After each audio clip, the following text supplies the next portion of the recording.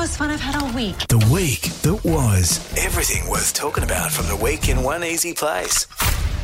Welcome to the week that was. Pinky here and Lachlan Itter from the Central Queensland Newsroom. Hello. Hello. Now, we've had some really good news coming through regarding the Gladstone maternity ward this week. Fill us in. We have been talking about this every week, it seems. It's huge, and it's a national topic. Yes, and some good news actually this week, which is that 24/7 cover for obstetric emergencies is back. So that's a locum doctor who has arrived in town this week, which means that if worse is coming to worse, the midwives can't deal with it themselves. This doctor is there to help you. But the key point is the ward is still on bypass. You can't just give birth in Gladstone. And for most mothers, they will still be coming up the road to Rocky. Yeah, okay. Let's just keep that train moving, though. The Bruce Highway finally got a trophy and awarded that it was awful. Yeah, it was never going to be, the Bruce I mean, Highway's what a surprise.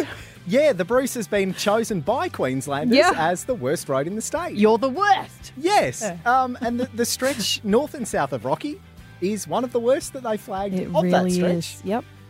You know, the amount of crashes that we get, particularly up around Marlborough. You know, we always see the potholes down near Raglan. Very bad. Yeah. Seems most of the state agrees. Potholes, rough surfaces, lack of overtaking lanes. We're not fans, funnily enough. Time to do some work on yourself, Bruce.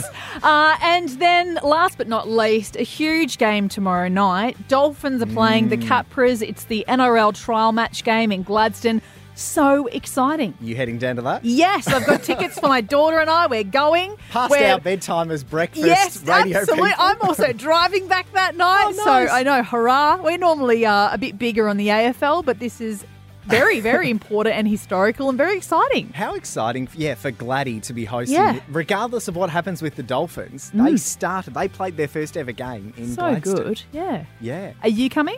It's past my bedtime. Past your bedtime.